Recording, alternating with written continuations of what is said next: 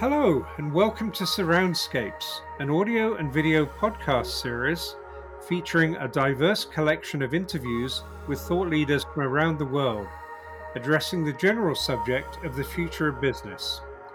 This content is curated by Blue Sound Professional and focuses on the role of the oral and visual senses in creating unique, delightful, and compelling experiences to stimulate business. This is the second series of Surroundscapes, and it's focused on the future of the workplace.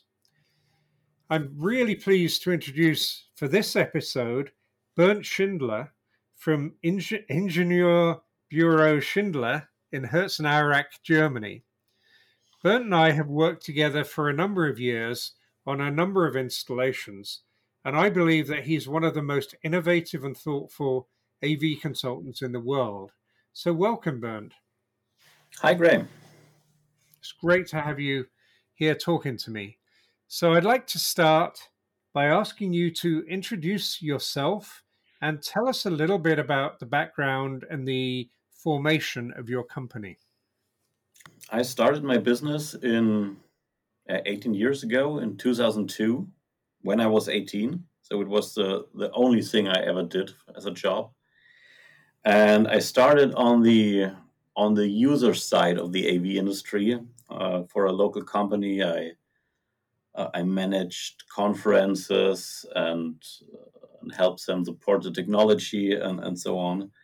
And after a short time, I got interested in the technology behind the user experience and started tinkering with the technology they had on their side and did stuff like AMX and Crestron programming and audio programming. And after a few years, the very same company wanted to build a new huge conference center here at the headquarters. And because we have worked for many years successfully together, they asked me if I feel able to design and specify it, and I said yes. And so it was a pretty big project, around 3.5 to 4 million euros in AV technology alone. And it was a huge success, and so I became a consultant. And after doing the regular consultant business for many years, like specifying a boardroom here and a multifunctional room there and 3 meeting rooms at another project. For 2 or 3 years now, we are focusing and specializing on large-scale meeting room deployments, in like projects where we really talk hundreds or thousands of similar rooms, which is a completely different business. There is much more about IT integration and process management and supply chain management than it is the classical, let's say, approach to AV. The whole programming has to be different, and you're facing completely different and new challenges than we did the decades before. And due to this history I just told you, it's my philosophy, and I can do a lot of stuff. I'm able to do a lot of stuff in our industry by myself. Like I'm still able to program. I'm still able to hook up things and install and do all the cabling and so on. Whatever. I made it my philosophy to never specify in any kind of project what I did not test and use by myself and what I couldn't handle myself. It was just who I am. I love playing around with technology from every point of view. Yeah, that neatly brings into to play when we first met each other and got to know each other, which was working for this company that you were talking about. And I was working for Biamp at the time. And you did what you were just talking about, employing new technology with a product Biamp made at the time in this sort of installation. And there were a lot of problems. There were some problems with programming. There were some problems with installation, but there were also some problems with the Biamp products, some bugs, and it was early in the release of that product. And it's a really interesting lesson, I think, because you were frustrated with Biamp, the integrator was frustrated with Biamp, the end user was frustrated with Biamp because the system wasn't working properly. And we did what we did at Biamp and really tried to help. And through people coming to site, gradually worked through all of the problems. And we ended up in a situation where the end customer was happy, the integrator was happy, and you were happy. And I believe that customer is still buying Biamp equipment and using Biamp Yes, they do. equipment. And I think it's a really good lesson to companies about, sometimes stuff goes wrong. Sometimes shit happens, as they say. And it's how you react to that. It's whether you stand behind your product, whether you try and work with everyone else to make the thing right. And I was really proud of the way that all turned out, and I use that as a story often to my employees now at my new company, in terms of really being in it for the success of every party, not just selling the equipment, taking the money and walking away, but not being happy until everyone's happy. In this case, the consultant, the integrator, and the end customer. Was that Yeah, your experience of that? I have relived this thing more often because I am more than just an early adopter. I'm not only always want to try out the latest technology. It's more and more often that we push the manufacturers to give us stuff that is not already there. We want even more that they can provide because we have very special requirements in our projects. And if you are if you want new technology in your and very new and brand new technology, or maybe even custom fit technology for your project, you have to realize, in my opinion, that this will always come with technical flaws and bugs and so on. This every manufacturer, everybody who states that their products are flawless and bug free is just lying. It's technology. It's like what we just experienced. Yeah. um, and but it's, as you said, it's the way how you deal with it. And if we all pull on the same string and try to make it work, um, some great things can come out of it, and great solutions for the customer because he gets stuff that is maybe better, cheaper, more functional. However, but the integrator can maybe have a solution that is easier to install, more flexible. The manufacturer, of course, can sell the new product, and the consultant can be happy by doing innovative work. And at the end, it can form personal relationships like ours. I consider you a friend, Sure. and for many years now. And it started with this very Yep. special project Yep. and a very special experience we had there. Very stressful time. It's interesting because when you think about consultants, when I think about consultants, I always think consultants are pulled in two different ways. So, on one way, it's it's specifying something that they know will work for the customer, which kind of drags you to doing what you've done before and been successful with before. On the other hand, it's specifying the best possible solution, which is probably using some fairly new equipment because everything's evolving. So on one hand, as a consultant, you're dragged towards what you know and love and works well, and on the other hand, you're dragged towards the new and innovative. And I've always seen in you much more of you're in the new and innovative kind of end of the spectrum, and uh, and that's fascinating, and that's kind of leads to what I really want to talk to you about, which is that you've installed technology in large corporations in a more innovative way than almost anyone else I know. So, can you talk about some of those and what's led to some of the installations you've done? And maybe you can run through some that you've been particularly proud of. Our very first project where we've been talking about standardization was for another big company here in Herzogenaurach. Cannot tell you the name, but there aren't that many. Where it was about, by this time they planned to set up 2 new office buildings, and one was cut out of budget reasons later. But when we started the project, we were planning for 400 meeting rooms in one project, and they wanted high-level equipment. They wanted touchscreen controls, centralized monitoring, beam tracking, microphone technology. They wanted to have great design because that company is very much about design. And well, this brought up very, very different solutions than what we did before.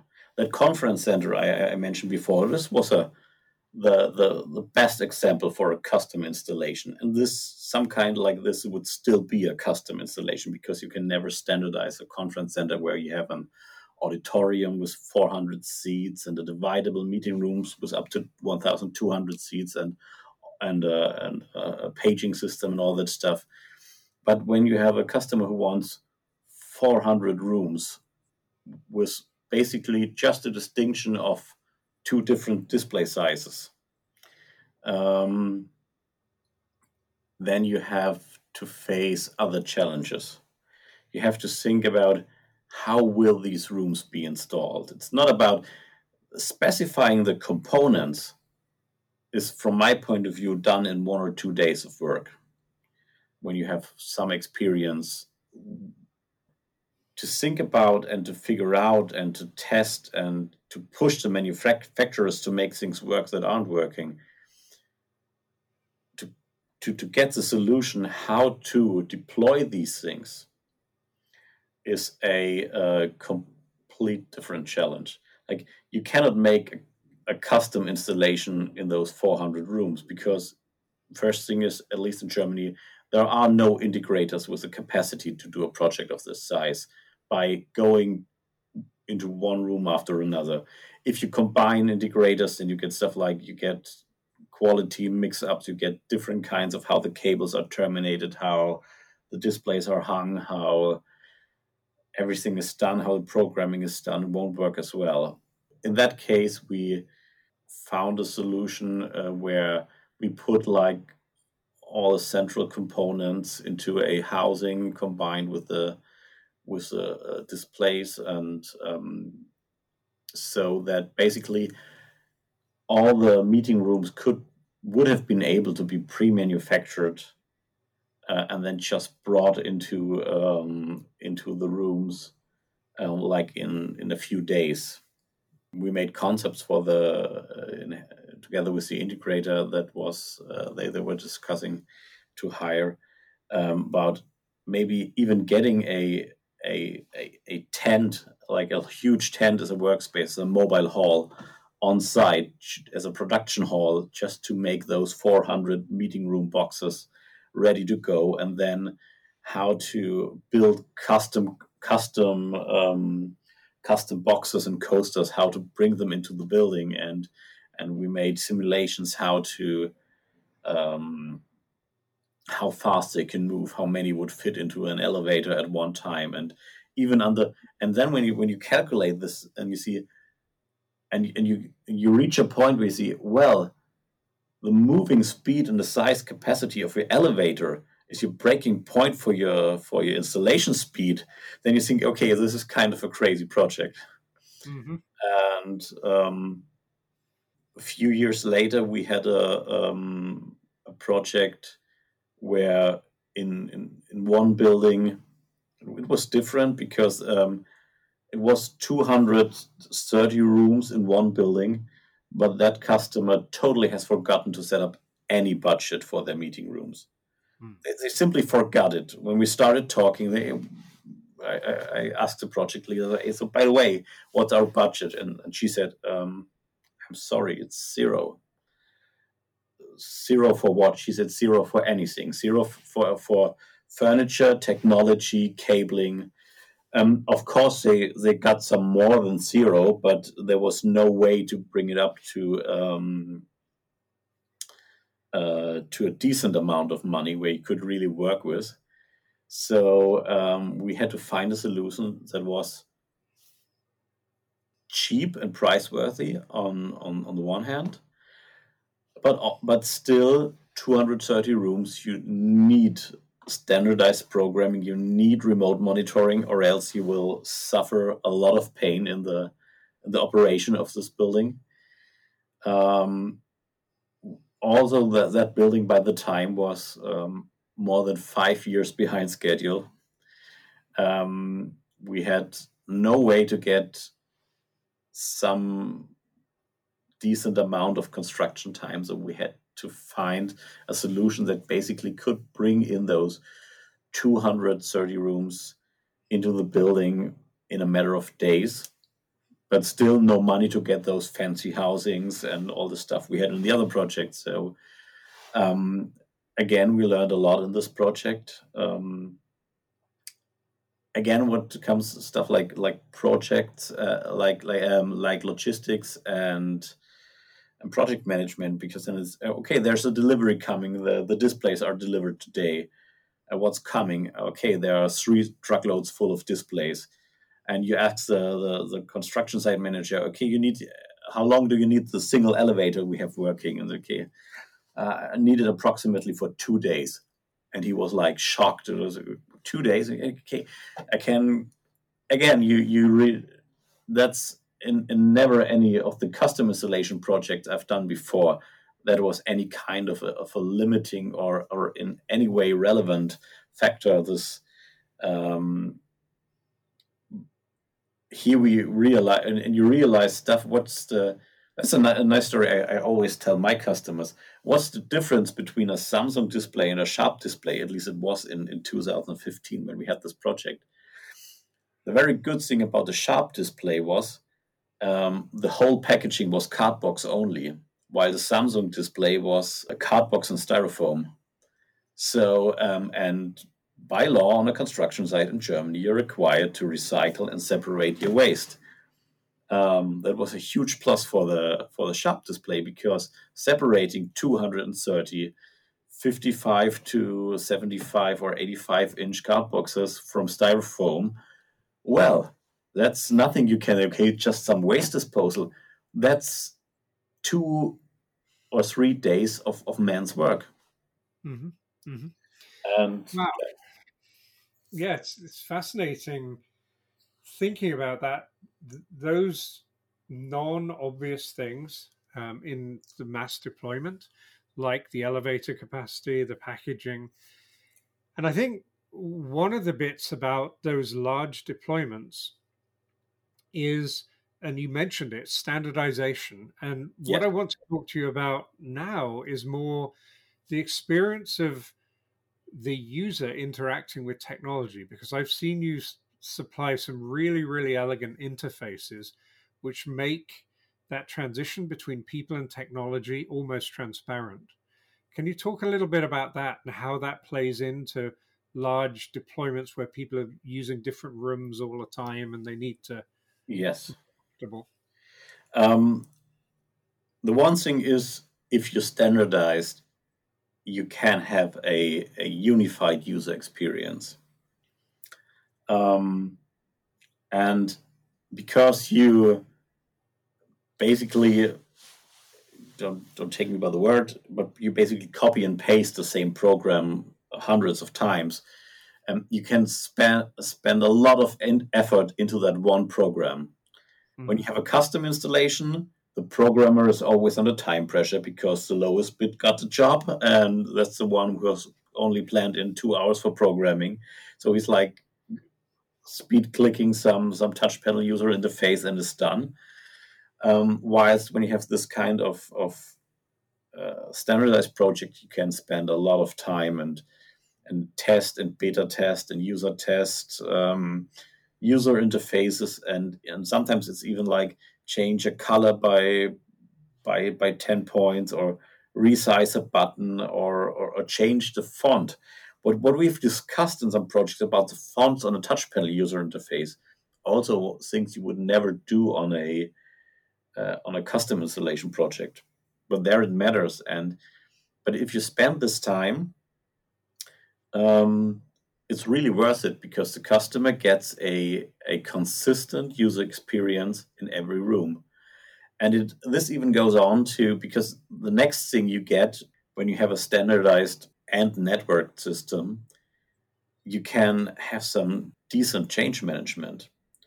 When every of those hundreds of rooms is custom programmed, even if they all copied and pasted the user interface, they all look the same the moment they are installed. And then the corporate identity changes, and the logo changes, and the colors change. And what do? I know an integrator who ran such a project or problem in a project, and it was about 80 to 100 rooms, and they did copy and paste, and the systems have not been networked, and the customer needed to change the logo. And it basically was about, they calculated it, they offered it to the customer. It was about like 25,000 euros just to change a logo, because they had to move to every site and had to do it manually. Whilst when you have change management and in a standardized system, means there's only one program that is defined by database backends, by config files, or whatever solution you found. So if you like to do a change, I just did it yesterday at my biggest customer. I did a version increment. You just set one variable in some backend system, and 100 systems update automatically to the new logo, to the new design. You figured out that there was some functionality that was redundant, or something that you want to overhaul the whole user interface. You can simply do it, which in other more conservative approaches to programming wouldn't even be possible on a economical point of view. It's just, then nobody would do it. Interesting.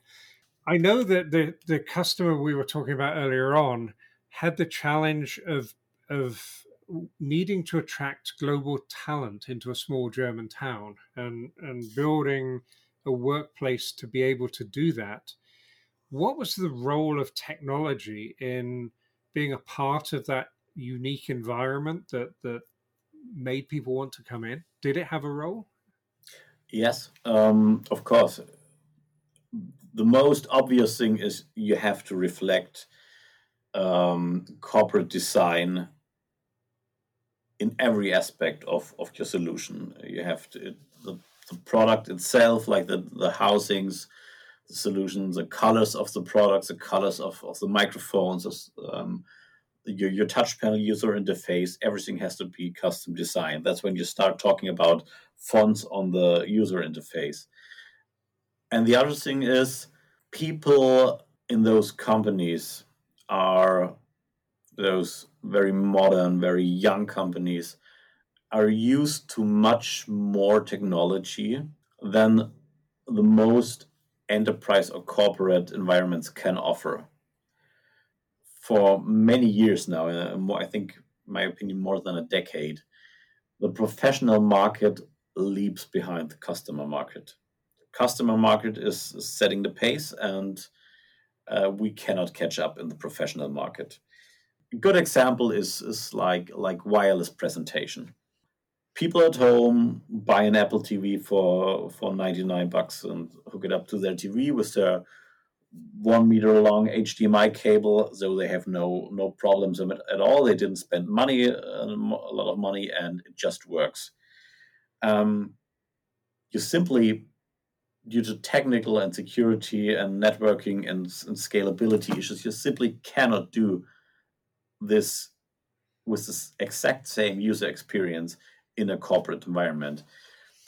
But what you can do is you can try to come close to it, which is which is again completely different challenge than the old kind of custom installation, because then you're facing different issues like, okay, networking. How can in that case we exactly have that case with the Apple TVs. How can a Bonjour auto discovery packet, network packet, travel through a subnet? How can it work with the wireless network, with the company wireless network?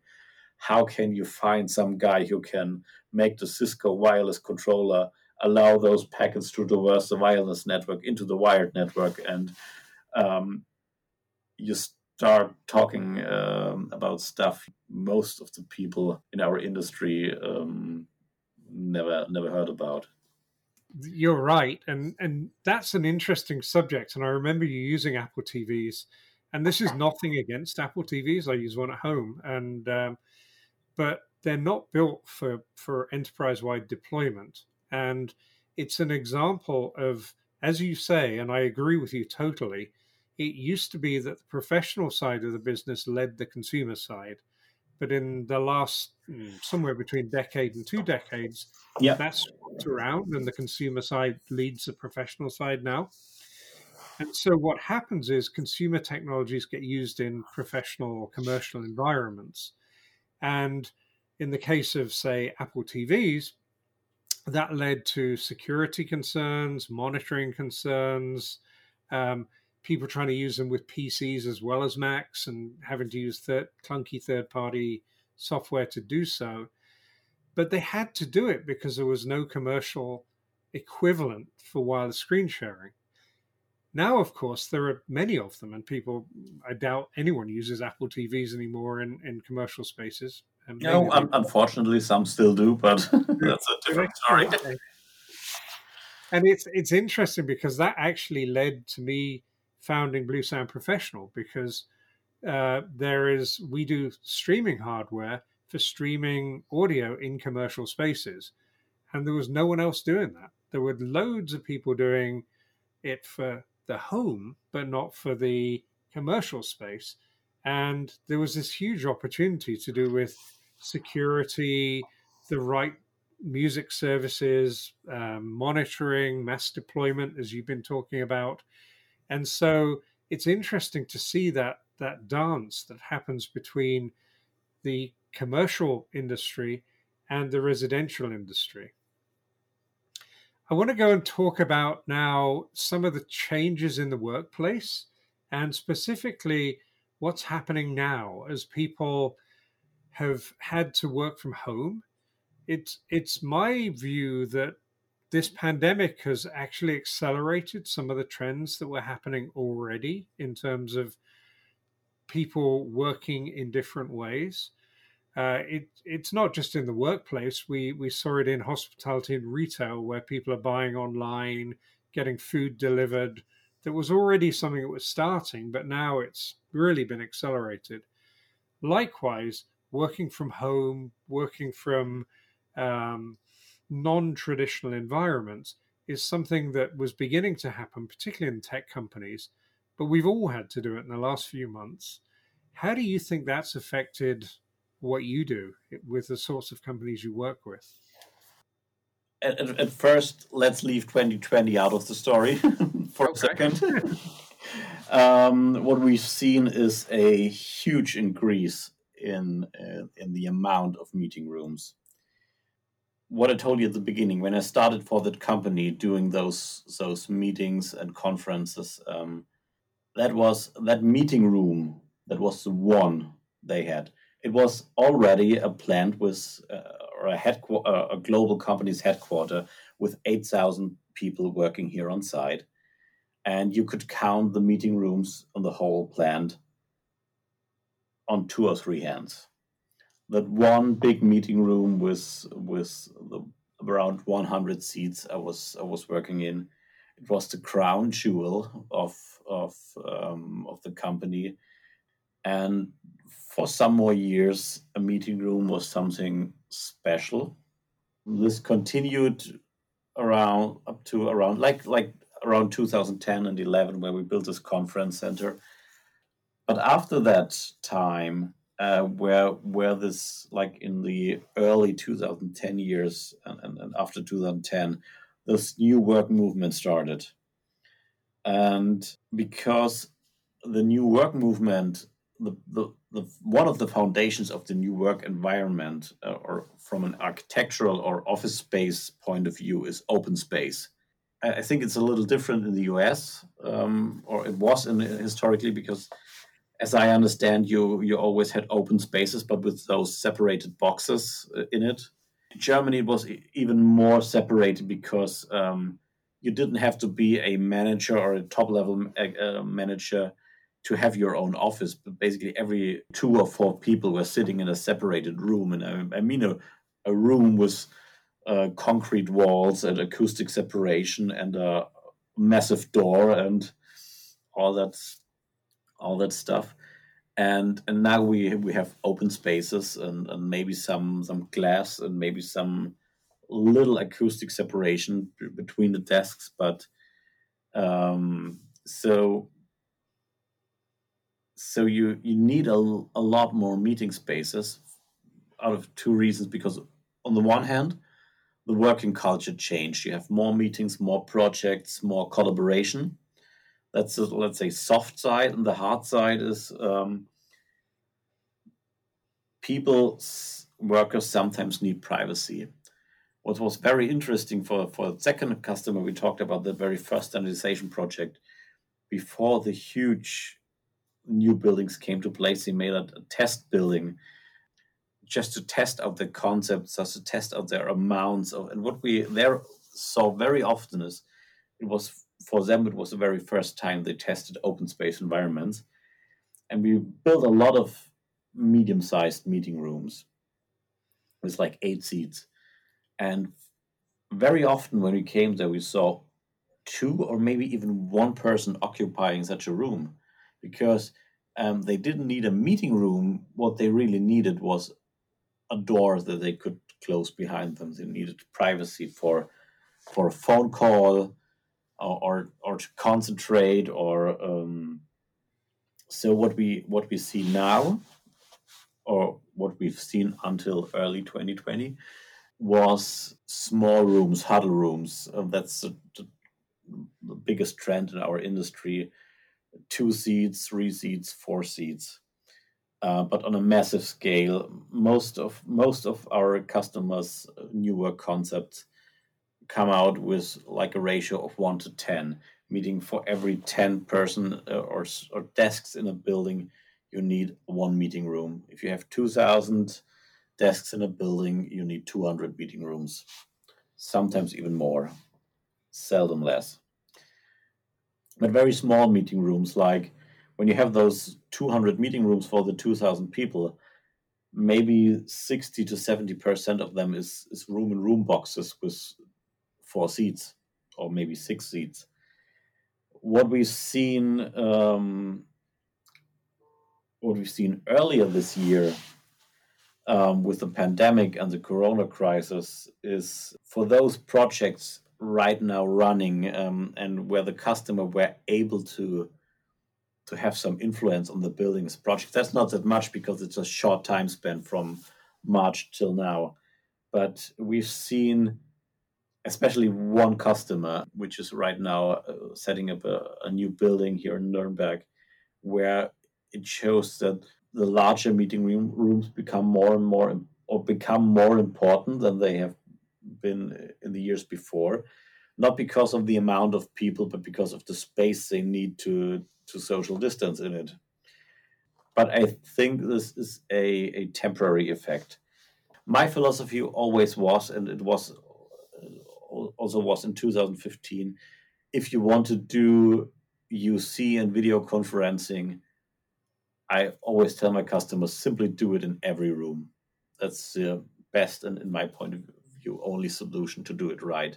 If you separate room types, we have the medium equipped room, the premium room, the video conference room, they get confused and you don't get the usage. I always advise my customers, find a solution to make it work in every room. up until March, I had to convince my customers to do that. Now they're requesting it because video conferencing and getting the people from the home office in is more and more important. Of course. Yeah, that's certainly seems to be something that is going to be something we're going to be dealing with for a long time, because a number of the bigger technology companies in the US certainly have already said some of their workers are never going to come back to the office. Some people will work forever based remotely. I mean, it's not that they'll never come to the office, but they won't be based in an office. So it seems to me that more and more of these meetings will rely on a distance conferencing part, because some of the workforce will be in the distance, they won't be in the room. You coined a phrase during a conversation we had a few months ago that I hadn't heard before, but I really liked, which was that the workplace is the new hospitality, as employers have to um, persuade people to come back into the office. Can you say a little bit about that and how you think things will come back to normal and what normal will look like? I was saying that not only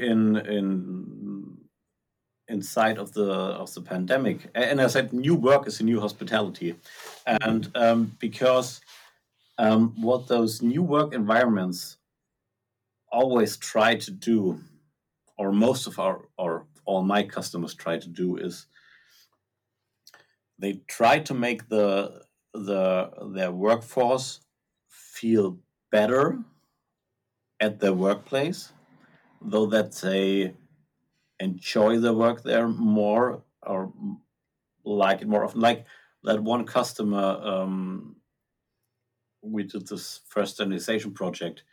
Their new work and room concept not only consists of telephone boxes and meeting rooms and office rooms, it also consists of recreation rooms with massage chairs and gaming rooms with PlayStations and a darts board and a soccer kicker, and that's a whole different approach, like it was 20 years ago.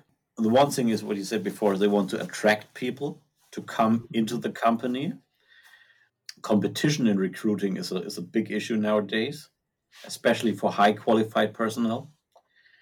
And on the other hand, is most companies, and I think this is even more true in the United States, like it is in Germany, but even here, where we have quite strict regulations about working overtime and so on. But well, you get a 35-hour contract, and most people work 40 hours. And if you feel good at your workplace, you might work 45 hours a week, and might even be more productive if you feel good. And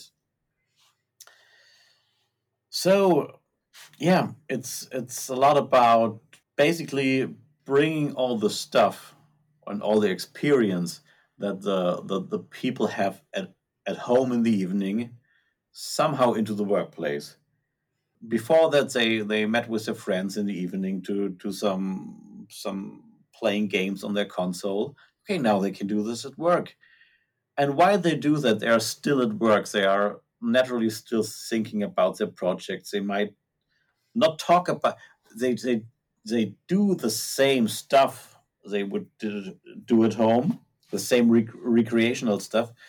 Because they are still at work, they have other things on their mind, and their topics they talk about might be different.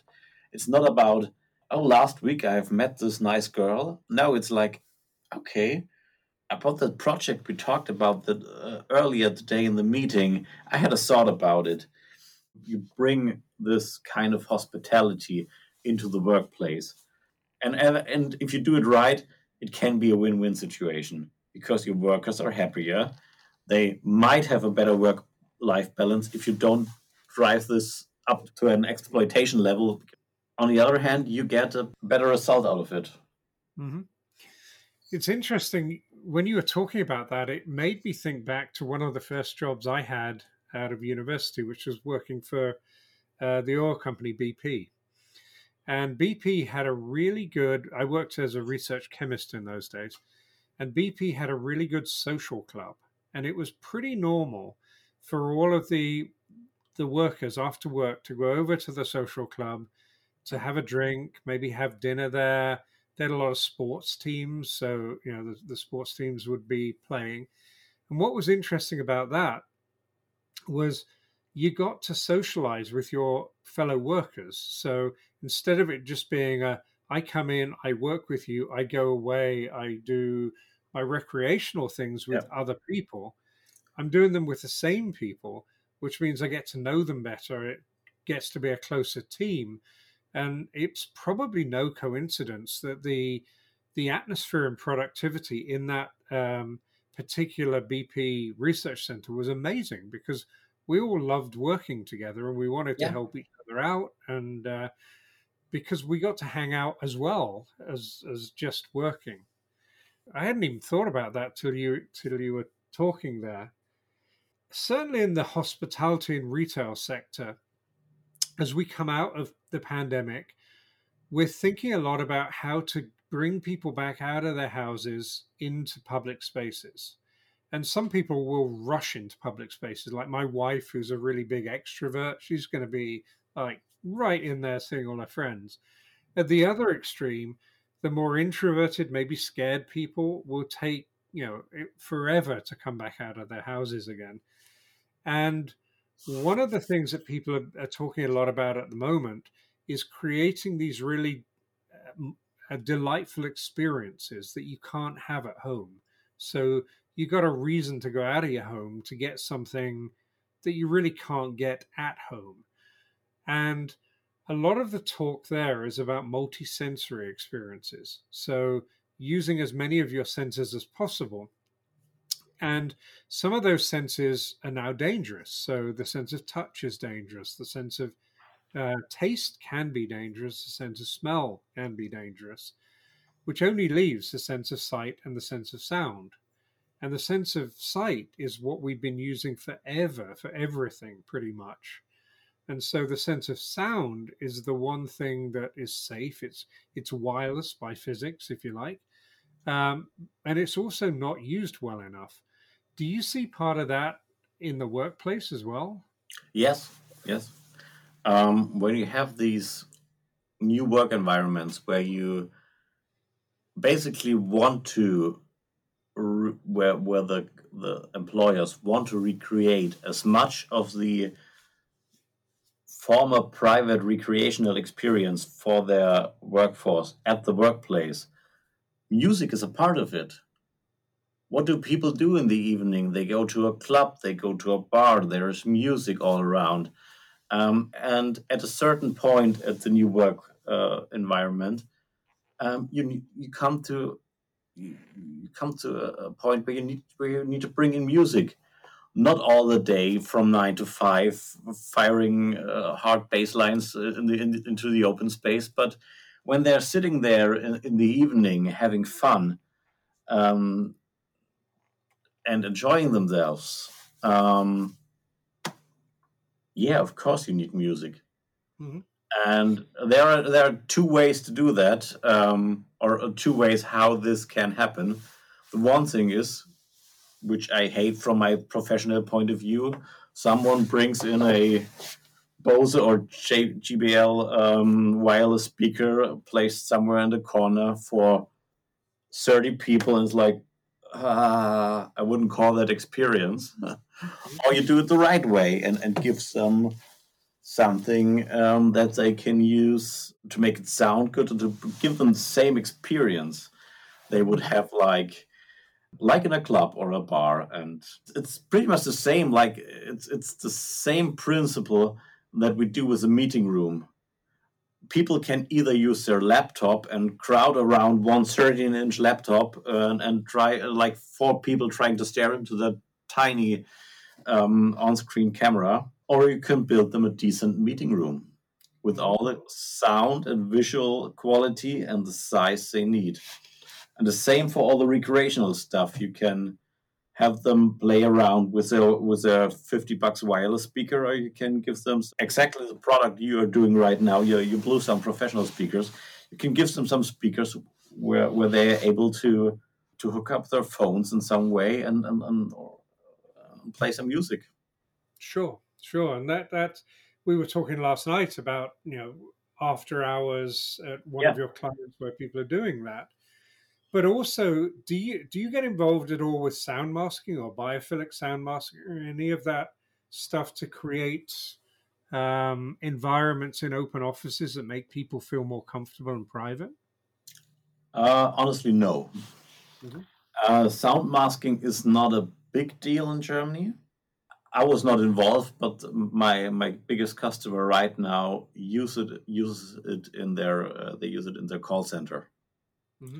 like to optimize acoustic separation between the.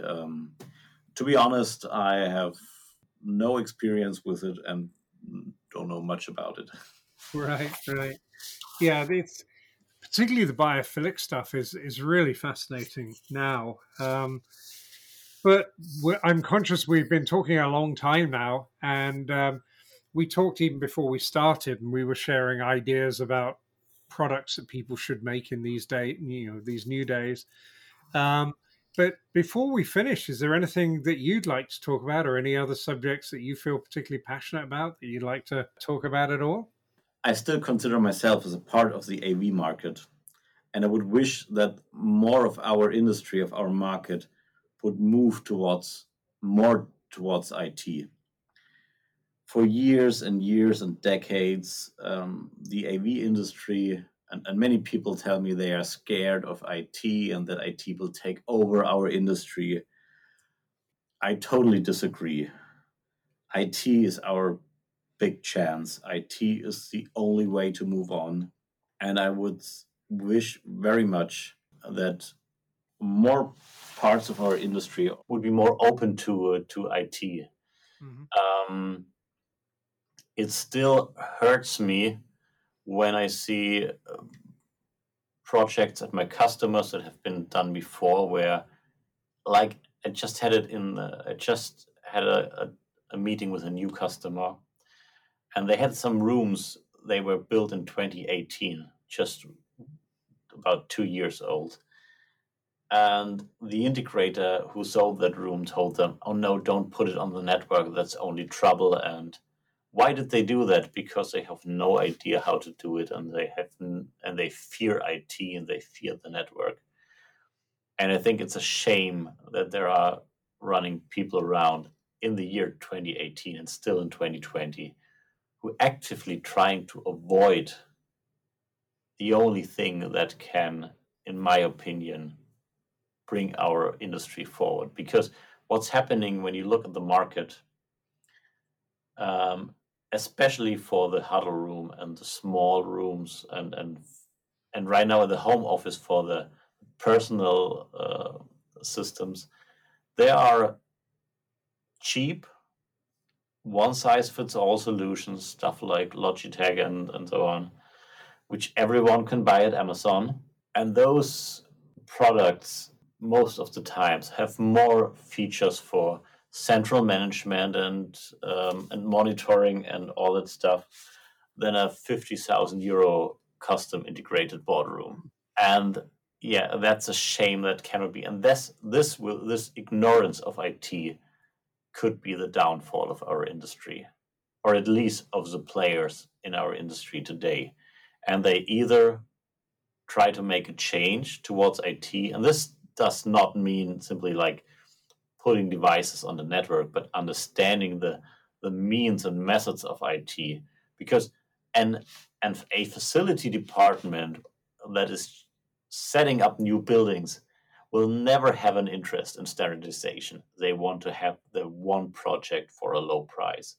IT guys managing hundreds and hundreds of locations for their companies, managing huge budgets, monitoring and standardization and remote configuration, that's not even something they discuss about. That's just the most basic requirement for any product they will spend any money.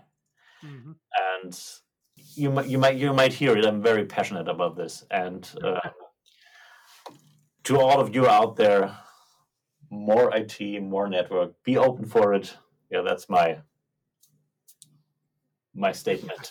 Yeah, and we've talked about this a lot over the years, and as you know, have been frustrated by that same thing, and I think it's really important for the AV industry to understand it has a seat at a table, a larger IoT table of connected devices in the built environment, in a workplace, in a house, in a restaurant, hotel, whatever, even a smart city. And we've got this place at the table, and we can choose to either take it or be scared and stay outside. It's going to go on. It's whether we're there or not, it's going to go on. And it's not that scary. It's really not that scary. It just takes a mindset of, okay, I need to learn some new things. They're not rocket science. I just need to be open to learn some new things. And you can do amazing stuff with it. You can, yeah.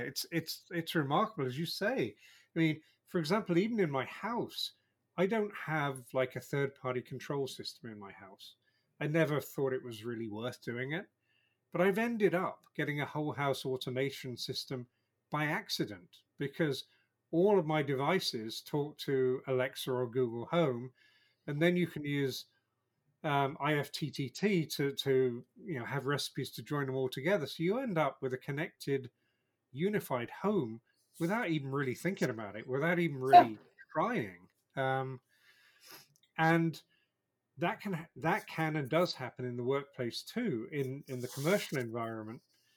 So thank you so much for your time, Bernd. My last question is, you've talked about some really interesting stuff about mass deployment and the challenges you faced in rolling out hundreds and hundreds of meeting rooms. I know that you've done some amazing work, some of the most intuitive and also physically beautiful systems that I've seen. How do people that want to know more get in touch with you? You can find all the contact details on our homepage, ibschindler, written all together.com. Still in German. My wife told me a few hours ago, oh, now you're now doing the podcast, you should do the English translation. Okay, maybe when people look it up, it will be done. But you can find the contact information there, and I would be glad for any new customer who is really interested in this standardization stuff. I would really like to do even more of it. And excellent. Thank you, Bernd. You can also get to Bernd through me if you need to. So please contact me and I'll put you in touch with Bernd. One of the consequences of being a thought leader like he is the fact that we were talking before this podcast, and he's busier than ever at a time when a number of people in the AV industry are looking around looking for work. Bernd is busier than ever, and hopefully some of what you've heard today will help you understand why that is and how you can build your businesses. So thank you once again for listening to another episode of Surroundscapes. Thank you, Bernd, for agreeing to be here and having a really thoughtful conversation as always. Thank you. And you're very welcome. And please, everyone, come back, listen to more episodes, recommend us to your friends, rate us on whatever you're listening to us on, Apple Podcasts, Google Podcasts, Spotify, whatever you're listening to us on. Rate us. Tell us what you like. Tell us what you don't like. But most of all, thank you for giving us your time to listen to all of this. And I hope it's been both helpful and educational, useful, and maybe a bit of fun too. So thanks a lot, and until next time.